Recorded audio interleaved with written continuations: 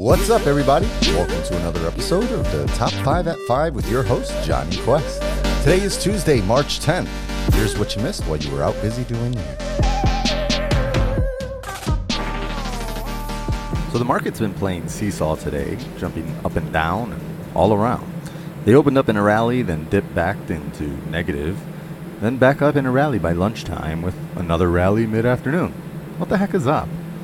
To start, the Energy Department decided against selling about 12 million barrels of oil in the middle of this whirlwind pricing that we discussed yesterday.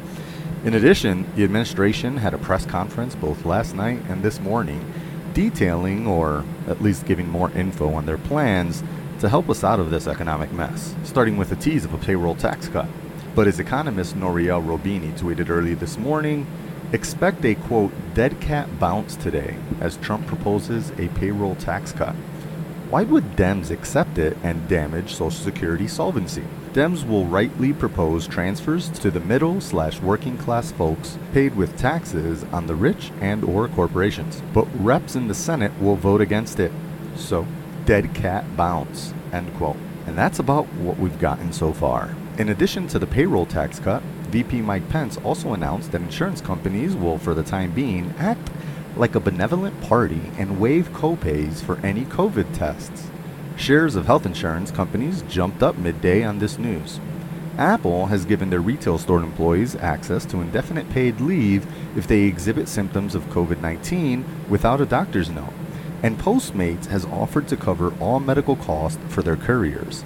Quote, we know that 2/3 of the individuals that carry our deliveries through the Postmates app have health care, but we want to make sure anyone can afford preventative expenses. Not too risky, but good shit nonetheless. And finally, the administration plans to, quote, help the cruise ship and airline industry.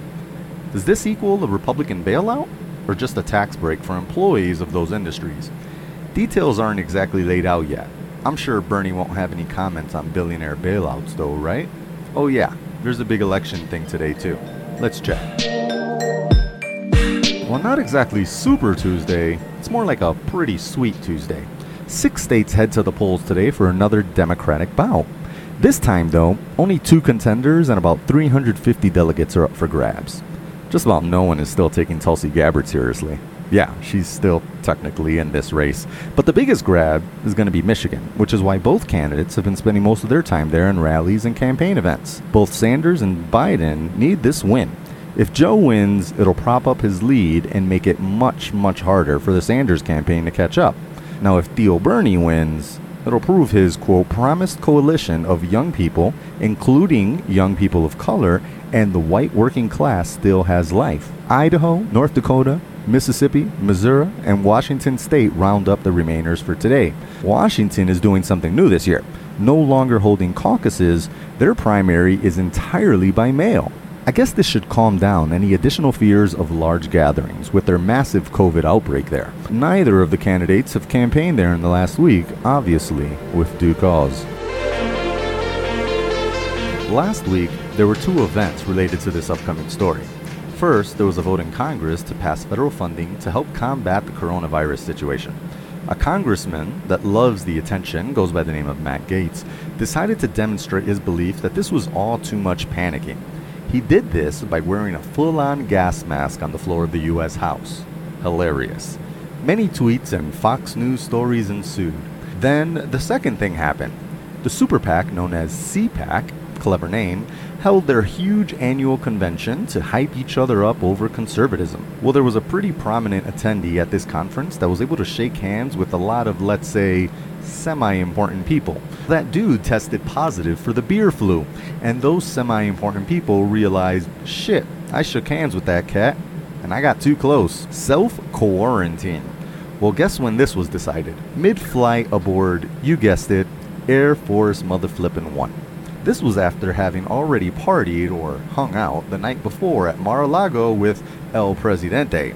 So while they self-quarantine, and there's 6 lawmakers now, most of whom have had direct contact with President Trump, by the way, and they await results of the test, quote, the president has not received COVID-19 testing because he has neither had prolonged close contact with any known confirmed COVID-19 patients, nor does he have any symptoms, end quote.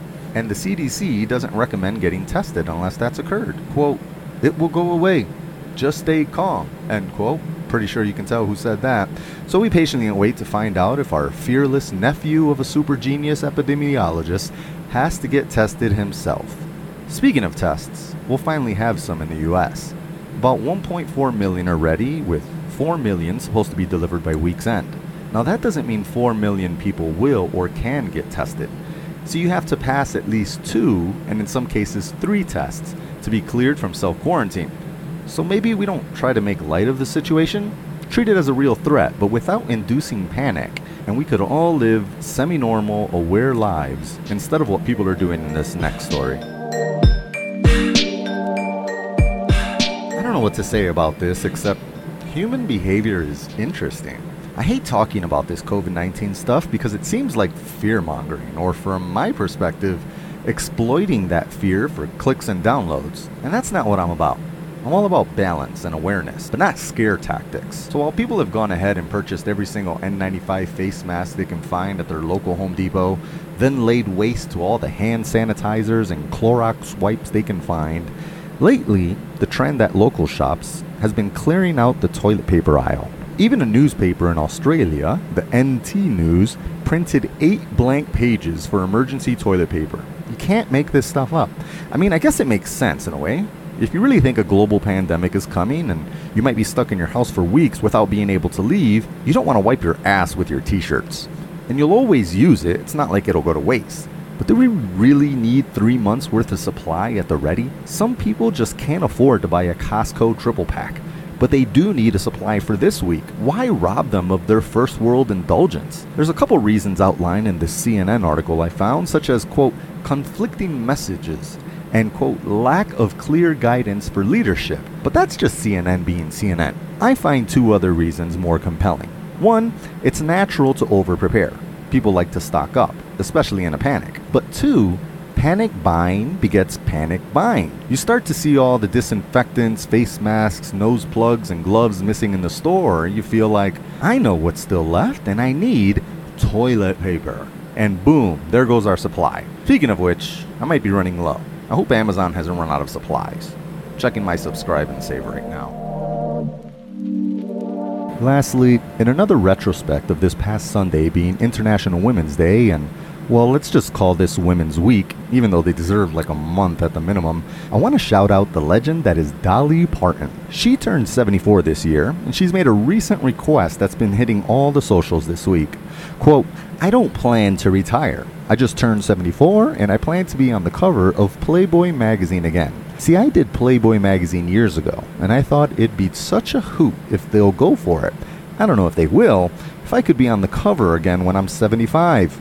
I've had all the nips and tucks I can have. The good part with me, though, I have my own look. I look kind of cartoonish, and cartoons don't really age that much, she said. You own that shit, Dolly. She might just be saying this as she promotes her upcoming April A&E biography, and she's never appeared nude in the magazine before, but I mean, most people just buy Playboy for the articles anyway, right?